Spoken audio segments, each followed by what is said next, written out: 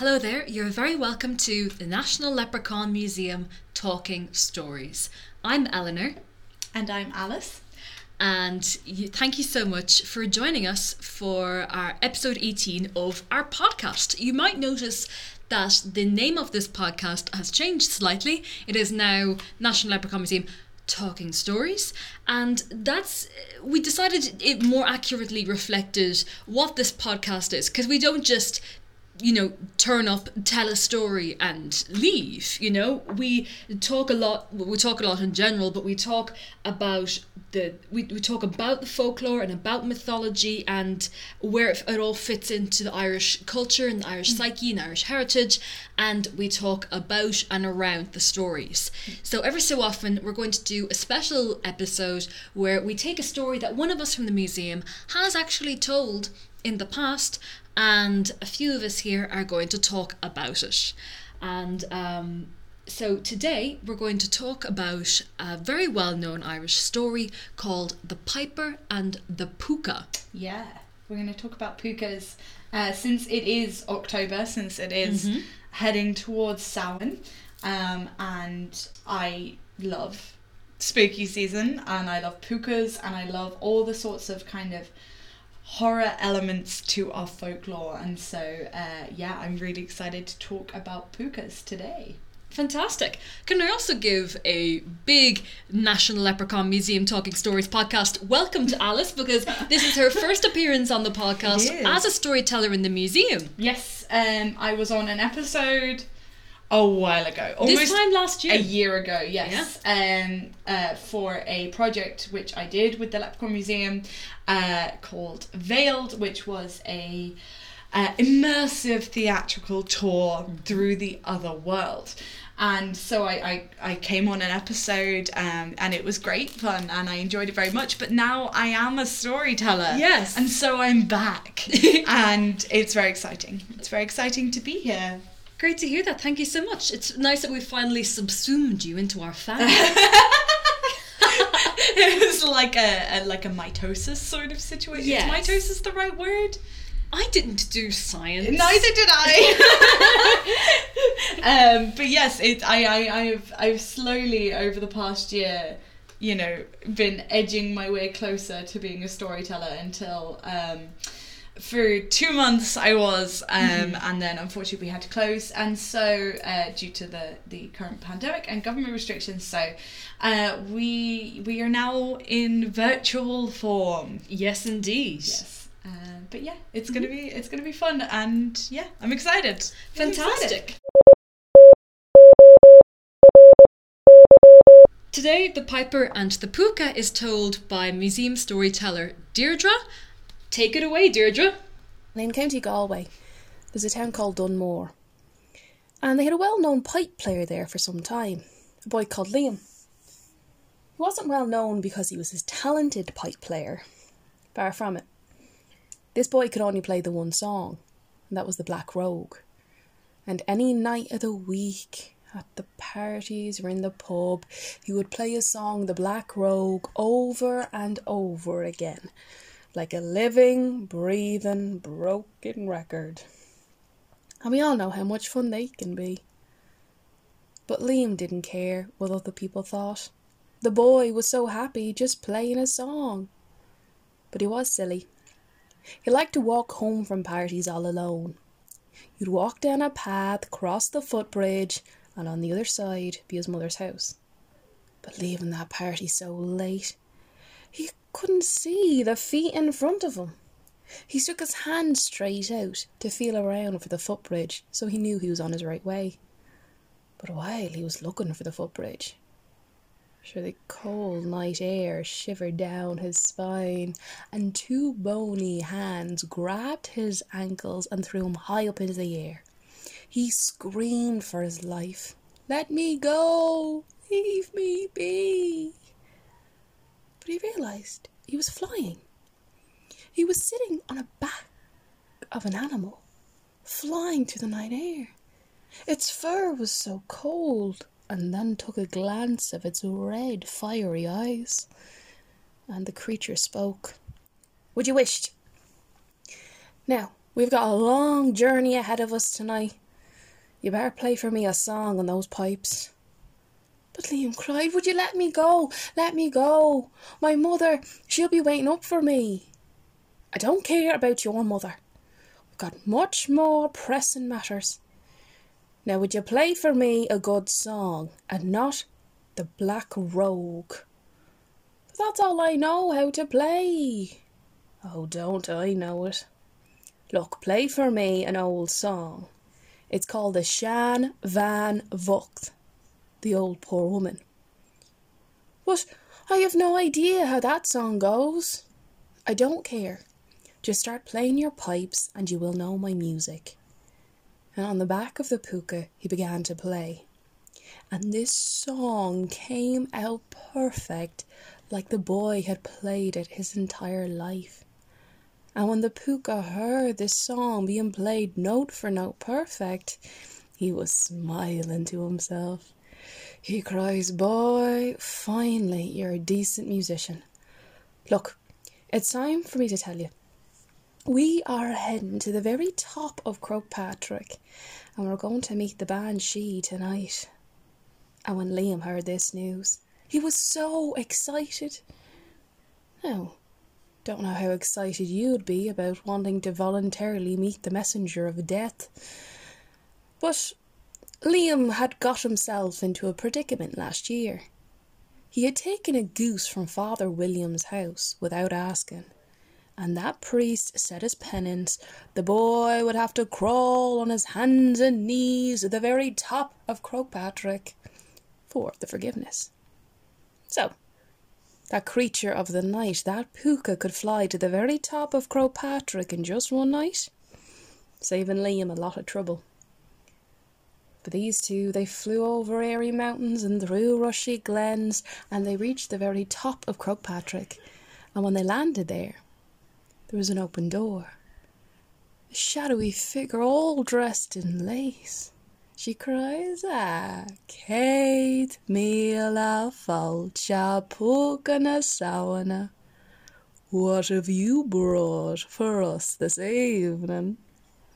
Well, the puka smiles and bows and says, I've brought for you the best pipe player in all of Ireland.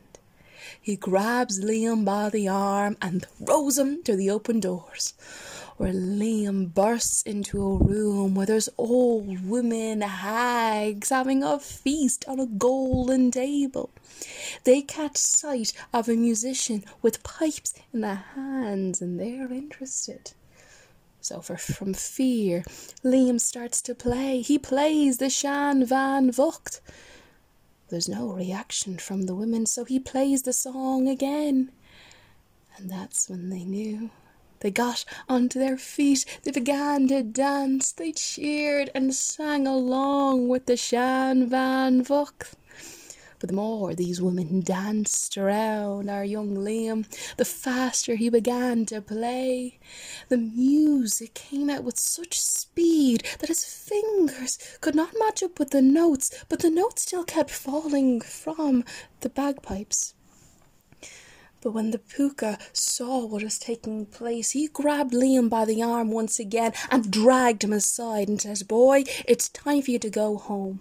No more of that hag's curse will be upon you tonight. But before he could leave, the hags, the women, they had to give the musician his praise. They gave him gold coins and gave him such lovely compliments over his music.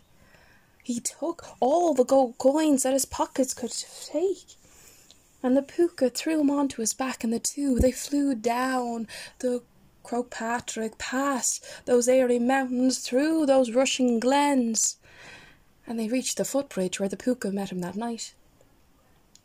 Now the puka, he wanted to say thank you to his new friend for all of tonight's festivities, and he gave him a brand new set of pipes, and he flew on to the dark sky.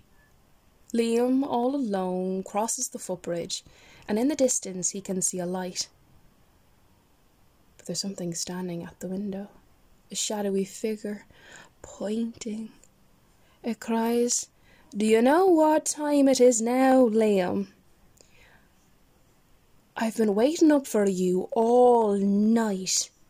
And Liam tried to explain. I was on the back of a puka flying through the night sky to visit the Banshee tonight.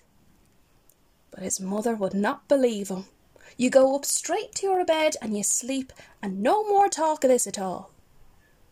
The next morning he wakes up and he tries to explain to her how he played the Black Rogue, how he played such sweet songs that hags began to dance, that women were cheering his name. But she wouldn't believe him. So he decided, sure, I'll prove it to my mother. I'll show her the gold coins that I got last night. He dug his hands into his pockets, but what came out weren't golden coins. They were leaves.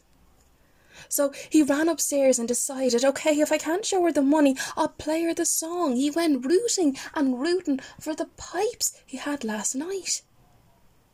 But he could only find one set. So he ran down to his mother and he began to play for her the music, the Shan Van Vocht. He played it as well as he did the night previous. And she could not believe it. The boy had learned a new song. And that was Deirdre with The Piper and the Puka. Yeah, what a great story. It is a great story, and Deirdre's a great storyteller. Absolutely, incredible. It's a great story because it has the very traditional kind of, this isn't really a happy ending, but it's happy enough ending that a lot of traditional stories have. And I think it's a great one because it not only features the puka, but it also features Banshee, yes, indeed, hags, and music, which of course is a big thing that is, very much part of our culture. Yeah. So, but yeah, I find it a very interesting story. Because it opens up a lot of it gives a lot of the information that you need to know about pukas, basically, because they are somewhat hard creatures to define. If you can only know one story about pukas, this is a pretty good one. Yeah, because they're literally chaos. They just don't care. And that's what's really cool. Like, as opposed to like banshees or, taivshas or any creature that has like, oh, it will haunt you because you did this. Oh, it wants this. It has like a clear motivation. The pukas really don't.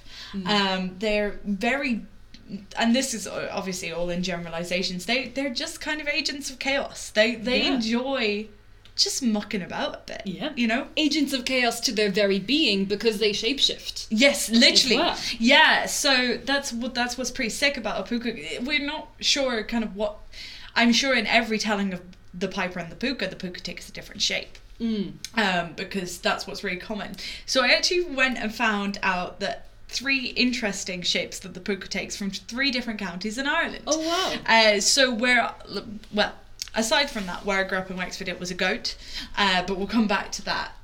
What was it in Kilkenny? Do you know what a puka was described as in Kilkenny? In Kilkenny, it was more like a donkey, I think. A donkey? Yeah. Oh, maybe because of the nearness to Kildare and the puka of Rathcoffey. Oh, yes. But we'll get into that later. But I thought the fun ones I found were in Laois.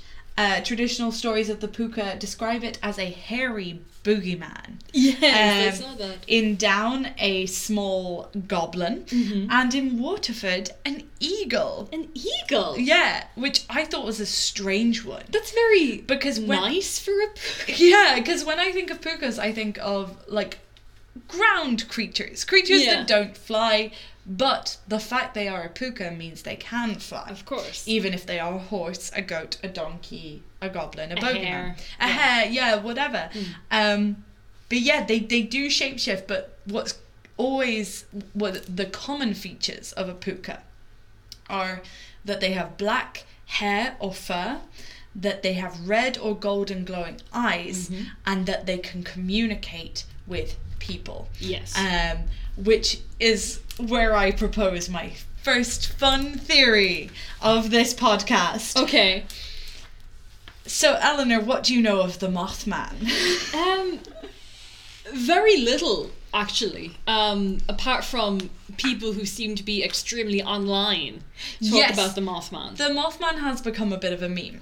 The Mothman was initially sighted in 1966 in Point Pleasant in West Virginia. It was sighted out in a area, a kind of forested area that it was a munitions factory during the Second World War, and two couples were out there in their car, you know, just going for an evening drive, when they saw a creature with dark grey fur and glowing red eyes that reflected the car lights, and then it spread its 10-foot-long wings and flew into the air. And this was the first sighting of the Mothman.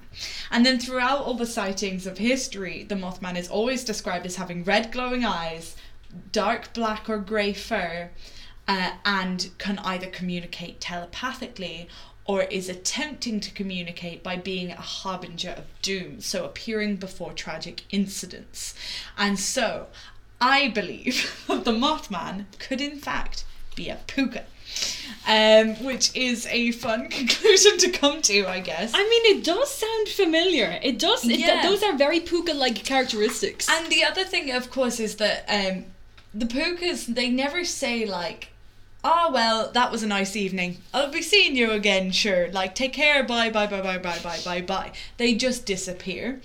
And, I mean, Mothman, it just appears and disappears as, you know, as they want to. And so, yes, so that is my first fun theory of this podcast, is that the Mothman is a puka, because they exhibit the same three common characteristics of a puka. Of course, there is, you know, logical reasoning for the Mothman, but you know, I think it's a really fun idea. But yes, I think it's really cool how pukas just come sometimes to have the chats. Yeah. Like, you know, they turn up because they want to have a chat with someone. Yeah, because they're usually stories of pukas are usually based in very rural, isolated areas. Yeah, big time. And they can sometimes be like strangely, is telepathic the right word? Telepathic, yeah. That they can appear and tell you secrets about your family that you are like, oh, nobody should know that. So how does this horse, donkey, eagle or goblin know this? And I think that's pretty cool that they sometimes just come for the chats. Yeah. And in a very Irish way, they'll, you know, you're kind of under a spell when you're talking to them, so you don't realise what time it is. You don't realise how much time has passed, and before you know it, you have to rush home. Which I think it just reminds me of every time I have tea with a friend. You know, it's like, oh, jeez, would you look at the time? Haven't we been chatting for 7 hours? So yeah, I think the puka, you know, draws off a lot of very innate Irish culture. Yeah. The thing about the Piper and the Puka is that the first half of it really follows the template of a Puka story quite to a T. You know, there's a guy and he's walking home at night, and then all of a sudden he's thrown up onto the Puka's back, and the Puka flies or runs around helter-skelter for hours and hours and hours. The person on the back barely clinging on, and what usually happens in a usual puka story is that at the end of the night the puka will drop the person on their back either near enough to their house or miles away from their house. Yes. And they have to make their way home. The puka having had his fun. Yes, yeah, they pick you up. Yeah. If you're weary or a tired traveller, oh, there's a nice horse now, will you take me home? Brilliant. And yeah, they'll take you on the most terrifying ride of your life. Yeah. And then at the end of it be like, right, okay, walk home on your own then. You know? And they do that, and I think it's really, really funny. But there is, of course, the only person ever known to tame a puka was King Brian Boru. Of course. Who made a saddle from 3 hairs of a puka's tail. Now, if your puka is a goblin or a boogeyman, that means they have to have a tail or at least a core form where they would have a tail, which I thought was quite an interesting, that we don't know what a puka looks like when it's not shape-shifting. Yes. And so Brian Brewer, anyway, apparently did know, or at least came by 3 hairs from a puka's tail and fashioned them into a saddle. And when he was out on the fields one night, he, threw the saddle over a puka and managed to hang on for the entire wild ride of the puka until at the very end, where the puka would normally throw you off their back, Brian hung on until the puka kept trying and failing and got exhausted. And so Brian said to the puka, right, you got to promise me 2 things. And one of those things was that the puka would no longer ever destroy a person's property again, which is a very common thing for them to do, which we'll come back to. But the second was that it would never attack an Irish person again. So he got a puka to promise that they'd never attack an Irish person again. Now, in the texts I've read about this, it's very clear that then everyone else is fair game to this puka. So if you weren't Irish but living in Ireland, or if you were in Point Pleasant, West Virginia, you're fair game to a puka. The other kind of footnote on that rule was that if an Irish person was drunk or was out and about at night time with evil intent, then the puka could, take them for a crazy ride across the sea and fields and stuff. Of course. And to hopefully shake some sense into them. So that was the idea. However, of course, there is tales that after Brian Brewer died, this exact same puka was causing people issues again. So it only kept its promise until Brian Brewer had passed on. And that's one of the things I kind of want to come back to, is that the pukas would damage your land or your property. And they wouldn't just for fun. They actually only did this for a reason, because pukas are kind of seen as kind of guardians of crops and of the land, because it's this time of year. Now, we've had Lunasa, the harvest festival, but the last harvest would happen just before Samhain. And so you had to bring in the last of your crops. And oftentimes, the puka, given you a good harvest, they'd watched over your land and kept it, good and fertile. And so you had a good harvest. And so it was tradition that you would leave a section of your crops for the puka when you took in the last harvest before Samhain. So you'd leave a small section of wheat or barley or whatever, and so that the puka could have their share. And if you didn't do this, that was when the puka would attack your property. So they would cause natural disasters to happen on your farm, such as a great wind that will blow the roof off your shed, or, a blight would come down on your crops. They'd make the land infertile for the next year, or just steal all your crops the next year, whatever they thought was the suitable punishment for that. So they were quite kind of just, but so they're an interesting creature, that they seem to have some sense of justice, but also are just chaotic. They're just chaotic. And I think they're a bit over enthusiastic as well. It seems to me like they think whoever's going up on their back would have a great time bounding about the place. That we wouldn't be scared. And that's the thing, is that in the Puka and the Piper, did the Puka know that, Liam had a debt to fulfill on the top of Croagh-Patrick, Is that why the Puka brought them there? I have a theory about why the Piper picked up Liam and said that he was the best Piper in Ireland when they arrived at the party, when Liam is clearly not the best Piper in Ireland, knowing only because you can only play one song. Like when you go to a party and there's that one guy who always plays Wonderwall. Who always plays Wonderwall.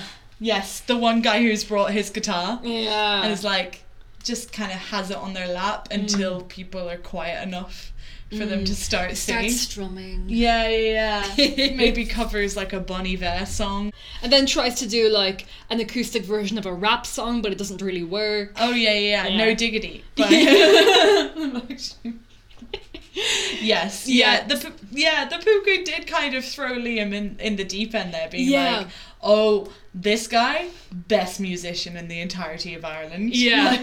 And also, Ireland has a lot of great musicians. Yeah. So that's There would have been better pipers. Yes. But I feel like, okay, a couple of weeks before, the Puka was given this job by the Banshee. We're like, we're having a party, guys. Okay, the hags are gonna sort the food. I'm gonna sort the guest list. Puka, you're to sort the music, okay? And the Puka's like, yeah, of course, I'll totally remember to do that. Night of the party arrives. There's been no piper booked, and the Puka is just like he's wandering ringing the road. every venue in town. Yeah. Like, do you guys have a piper? And they're like, for tonight? No, we need 2 weeks notice. Yeah. And the Puka's like, ah. The Puka party planner. Yeah, the Puka party planner For last minute soirees. So he's literally like scouting out all the different parties, and he's like wandering the roads, and then he sees Liam coming out of this party being, you know, unimpressive, but has got a set of pipes on him, Yeah. literally, and he's like, I'll have that, and Yeah. scoops him up onto his back. He's like, run, we have no time. Run. Yes, and play a song for me on the way so I know you're good. Yeah. And then Liam's like, I can only play this one song, and the Puka's like, Oh. no. Okay, I'm gonna cast a spell so you can play a different song. Yeah. Go. Yeah, no, I like that idea a lot. I think that's really good. And yeah, I think the Puka has a lot of personality. Yeah. And I think that's why Pukas are so popular in folklore, because they always have personality. Yeah, they're not so malevolent like the others. Like the Banshees, yeah. Yeah. They're just kind of fun. Yeah. And that's, I guess, to kind of briefly mention another story, like you were saying about the donkey being the image of the Puka you'd see. In Rathcoffey in Kildare, there's a famous story, the Puka of Rathcoffey, which is about a Puka who takes the shape of a donkey, who was a old soul, an old man who was a very lazy man and didn't do his, like, you know, he was a servant of a house, and he didn't do his work in lifetime. So when he passed on to the eternal judge, they said, nah, you gotta go back, do your work, and to add to your shame, you're gonna look like a donkey. And so the Puka of Rathcoffey comes in to this household every night, singing away and doing all of the, like, dirty dishes and laundry until, you know, people thank him and give him a gift, and that's what he needed to free his soul. But so I think the Pukas have a lot of personality because they're either souls that were deemed unsuitable to pass on, and so they got sent back. And so that means that you've got the mischief makers, you've got the kind of more chaotic people, maybe some criminals who, you know, well, then now they can't do crimes because they're a Puka. Instead, here will we make fun of someone. Yeah. You know, it's the people who weren't deemed good enough or devout enough or whatever to pass on from this world. And so I think that's why the Puka is so chaotic and mischievous, but also why they have a lot of personality, because they were humans at some point. They have some idea of what would annoy a human, which is, oh yeah, I'll get you home, and then takes them on a wild ride and then dumps them 10 miles extra away. You know, like they have an idea of what society in Ireland is like, and so they know how to kind of mess with it and play with us and annoy us and, you know, do all those fun things. There's actually a story of a Puka who took the form of a snail. I think a snail with big donkey ears who could fly. Yes, I've heard this one. Yes, and now they were great. If there was any old or weak or sick person who was passing by the Puka, they could actually hop on the Puka's back, and the Puka would take them swiftly home.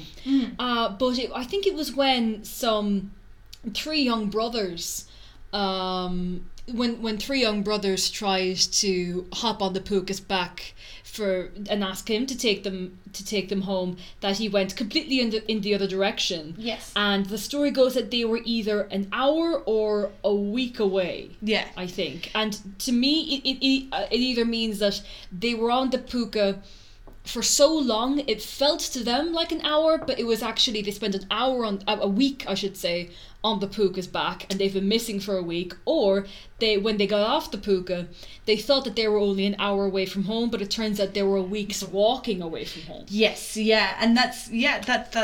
That their sense of justice of like, no, you're not old or sick. Why would I help you? Yeah, you can walk. Go ahead. And I think it's really interesting because in a lot of modern text, you'll hear a puka referred to as a goat, like a black furred goat. And with red eyes. And of course the goat is an animal, God bless goats, because they have been associated with gods and devils for hundreds of years. And, you know, I think they're quite a humble animal, really. They haven't really done anything to anyone. But so the idea of a puka as a goat, I think, is a more modern imagining of the puka, and this is to do with, of course, the fact that Ireland was predominantly pagan pre-Christianity, and worshipped the pagan god Pan, who is seen to have goat-like horns and a goat-like face. And so when, you know, Christian Ireland came about, that's when, you know, the image of Pan became associated with the devil. And so the idea of this goat being the puka is something that I've seen referenced, but I've never heard a story about a goat puka.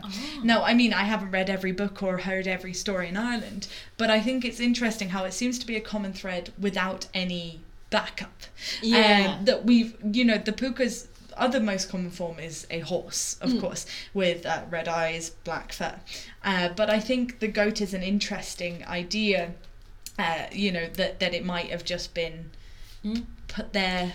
It's easier to ride a horse than it is a goat. It is. It's also easier to ride a horse than it is a snail, but, you know, magic. But I think what's great about Irish folklore, and what this kind of podcast, I guess, is aiming to talk about, as well as telling the story, is like, why do we have these stories about pukas? Yes. And of course, why would someone be not coming home at night? And so, you know, in most tales you can possibly find the reasoning: they were at the pub, or they were seeing their mistress, or, you know, having their affair. And thus the puka was used as a scapegoat, that, I was taken on a ride all around the country when you weren't. So I think those like why we have the puka stories are always so fun. Yeah, and how much it might have been used as a convenient scapegoat. A scapegoat? Yes, yeah, and there's so many like that. There's so many stories throughout mythology of like some convenient, you know, the leprechauns took it. You know, something else happened here, that we find a get out of jail free card in our mythical creatures. Yeah. And yeah. Of course, Brian Boru was the first person to tame a puka, but that doesn't mean other people have tried.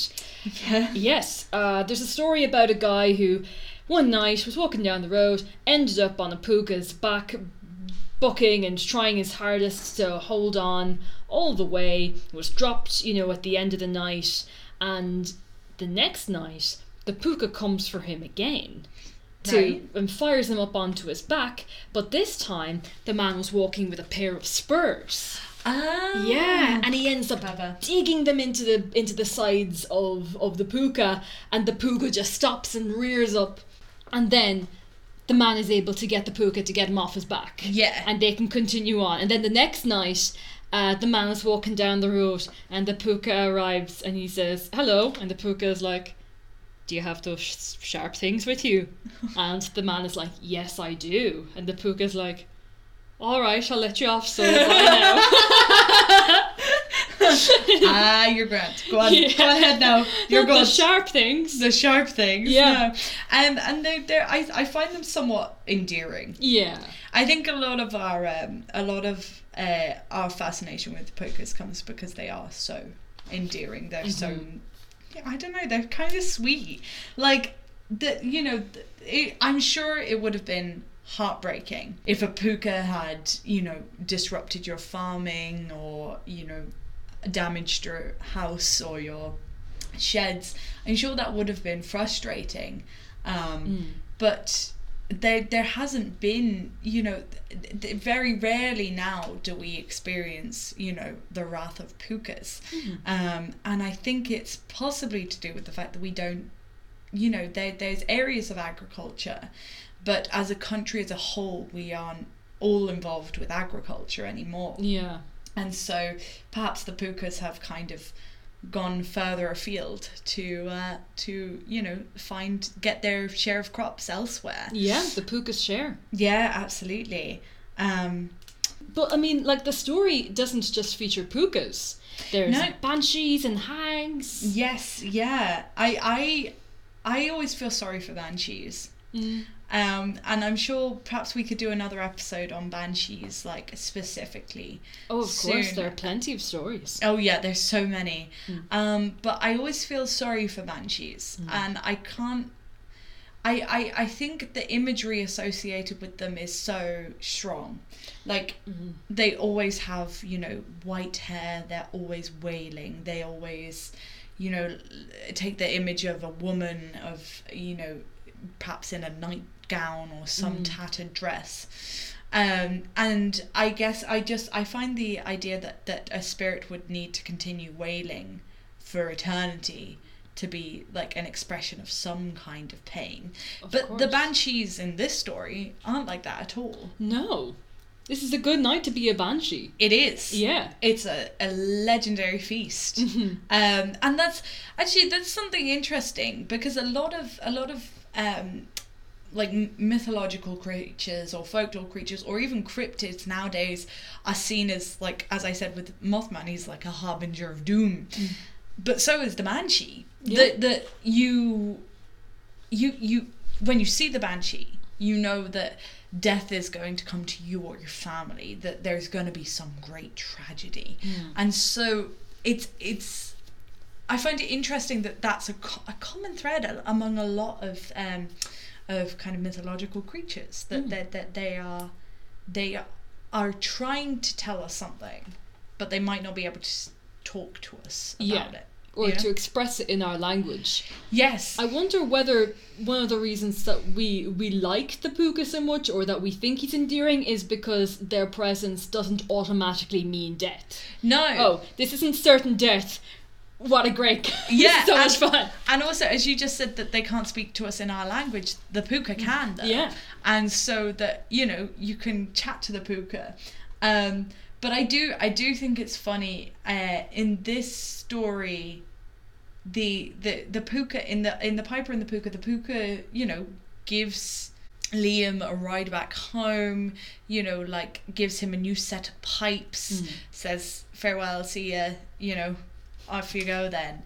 But pukas didn't always do that. So, like, they're fond of the Irish goodbye, I think that's where that came from, because I don't know an Irish person who doesn't leave a party without saying goodbye. But the phrase the Irish goodbye is like leaving a party without saying anything. Yeah. And that's what a puka does. It knocks you off its back and it's gone before you know it. You have no idea where it went or where it came from, but it's gone now. Yeah.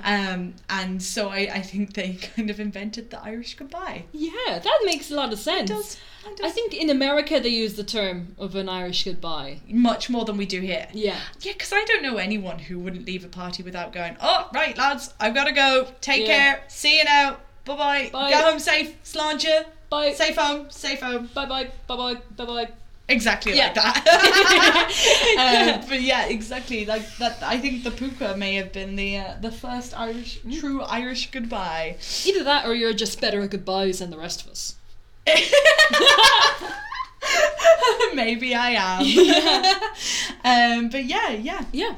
I must say, I think Liam's mother's reaction to his story is so great. Yeah. Just like, yeah, sure, go to bed. And then the next morning being like, yay, Liam, yeah, cool, yeah, oh, alright. Yeah. But then... You know what? Yeah. You can play a new song. Well, I'm happy with that. I've been listening to the Black Robe for Excellent. That's great at every party and funeral and wedding.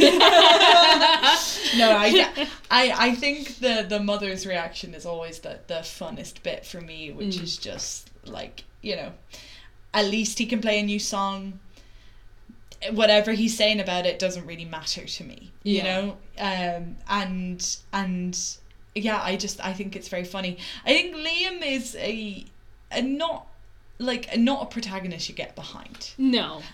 Because, you know, you hear that he's like stolen from people before, and that he, you know, he just is totally content ruining every party by playing this horrible song. Yeah, he could be a great piper, but he hasn't put the work in. Yeah, he's not a protagonist that you empathize with. No. And so you are like, you don't even question the fact that the puka decided to drag him off for a bit. Yeah. You know, like, that's not the strangeness of it. The strangeness is, why did the puka pick him? Yeah. You know, he could have picked anyone. Yeah. So why did he pick him? And the banshees and the hags are interesting. Because Croagh-Patrick now has a church at the top of it. So I'm kind of curious as to, you know, if something stood there previously, where the banshees and hags were having their, you know, feast, or maybe they're having it outside, you know, al fresco. Nice on an October evening, on the top of Croagh-Patrick. But the fact they don't react to his first rendition of the song, and then their only reaction is, I want the song faster, I'm going to put a spell on you to make it faster so we can all dance. Like, I'm making fun of you, human. It feels kind of earned. And though, you know, Liam never crawls on his hands and knees on the top of Croagh-Patrick like he was told to do, he kind of has, metaphorically, like, he's been humbled by being forced to play this music, and, you know, realise the skill of the craft that he is not, you know, partaking in, that he's just content being not great at the pipes, which, you know, is totally fine to have a hobby that you don't want to be good at, that you just do for your spare time. But I guess the implication here is that if you want to be a musician, you'll have to work for it, because everyone before you has worked for it. You can't make a career doing this, you're being lazy or whatever. So, and if you're deciding to impose it on the rest of us, stop playing the Black Rogue. But so I think that's quite an interesting thing, because it's mentioned that his punishment is this, but then nothing is done about that. And so it's kind of more a metaphorical punishment for him at the hands of this puka and banshee, because he's procrastinated doing this penance. He's procrastinated learning another song. He's like me in college, just procrastinate everything until a deadline. Or me all the time. It's okay, we're in a pandemic, there's no deadlines. But so I think that there's a nice kind of, while it isn't immediately clear that this is a punishment that Liam is receiving, because he's then gifted with coins and a new set of pipes, but then again, they're not real, they're taken away. You know, they are, you know, perhaps this is kind of a, not only is the playing of the music faster and faster humbling, but also the whole experience, in that, you know, he thinks he's done an incredible job, he's learnt another song, he's done the bare minimum, and he's rewarded it. Oh, isn't this great? Oh, aren't I great? Look at me with my new pipes and my gold and my new song. And then that's all taken away from him at the end, except for the song, saying, and like, the pipes. Saying, like, this is the only thing that's important. You know, the gold isn't important, the praise isn't important, because you can't prove it to anyone. It's not real. But you learning your craft is real and important, you know, and you should do that more going forward. So it's kind of like a what's the word? A fable. Yes. A fable. A fable for artists. Yes. And storytellers. Work at your craft. Yes. Never give up. Otherwise a puka will kidnap you and take you to a party of banshees and hags, which honestly sounds like a great time. Yeah, actually. I would love that. That would be a great evening for me. But yeah. What a great story. I really enjoy Deirdre's telling of it as well. Me too. I think she gives the puka the wisht always gets me. She gives the puka a lot of character, and I think that's something as well. Like we were saying about, we're quite empathetic with the puka, and we think, you know, kind of relate to them and their you know, their mischief and we like them, they're nice, and that comes across when we're telling stories about pukas. I find that all of us storytellers here, when we're talking about changelings or fairies or banshees, it automatically, because of our, you know, own preconceived notions of all the stories and tales we've read about them, our voices get low and quiet to represent how serious and sad this is. Yes. But when we're talking about pukas, leprechauns, kind of the more fun side of Irish folklore and myth, we get a bit more excited about it. You know, we give them more character because they're more, they seem more fun. Yeah. You know, and so I think it's interesting, not only all of this stuff about the puka, but how it affects us currently as storytellers. But yeah, we're a bit more fond of them. Oh, definitely. Yeah, definitely. There's a fondness. Yeah, there is a fondness, and that really comes across in Deirdre's telling as well, I think. Yes, absolutely. Yeah, you can tell. Yeah. What side we're on here. Yeah, and it's not Liam's. But yeah, what a great story. I think we might leave it there, Alice. Yes, thank you so much for having me, and I look forward to coming back and discussing perhaps banshees next time, or other Samhain related mythological creatures and people. I look forward to having you. This was so great. Yeah, this is so much fun. It's going to be great to have some more kind of background, I guess, because when you mentioned to me that we were gonna, you know, do a new podcast which was explaining more the how and why of the stories rather than just telling them. That's what I like about them. I enjoy finding out what we do now is related to some story from hundreds of years ago and why it is. So like the classic example is the horseshoe over literally every cottage I've ever been to in Ireland has the horseshoe over the door, because a long time ago we believed that iron would keep fairies out of our houses. And so I think the how and why is really interesting, and it gives everyone a bit more context as to where these stories come from rather than just what they are. Yes, and that's what we're trying to introduce a little more of, along with some great storytelling. Yes. Thank you so much for joining us. For the foreseeable, while we're closed due to public health restrictions, you can expect episodes of National Leprechaun Museum Talking Stories twice a month, on the 1st and the 15th of every month. We hope you enjoy. Stay tuned on the 1st of November for our next episode, and thank you again. Goodbye. Bye. Bye.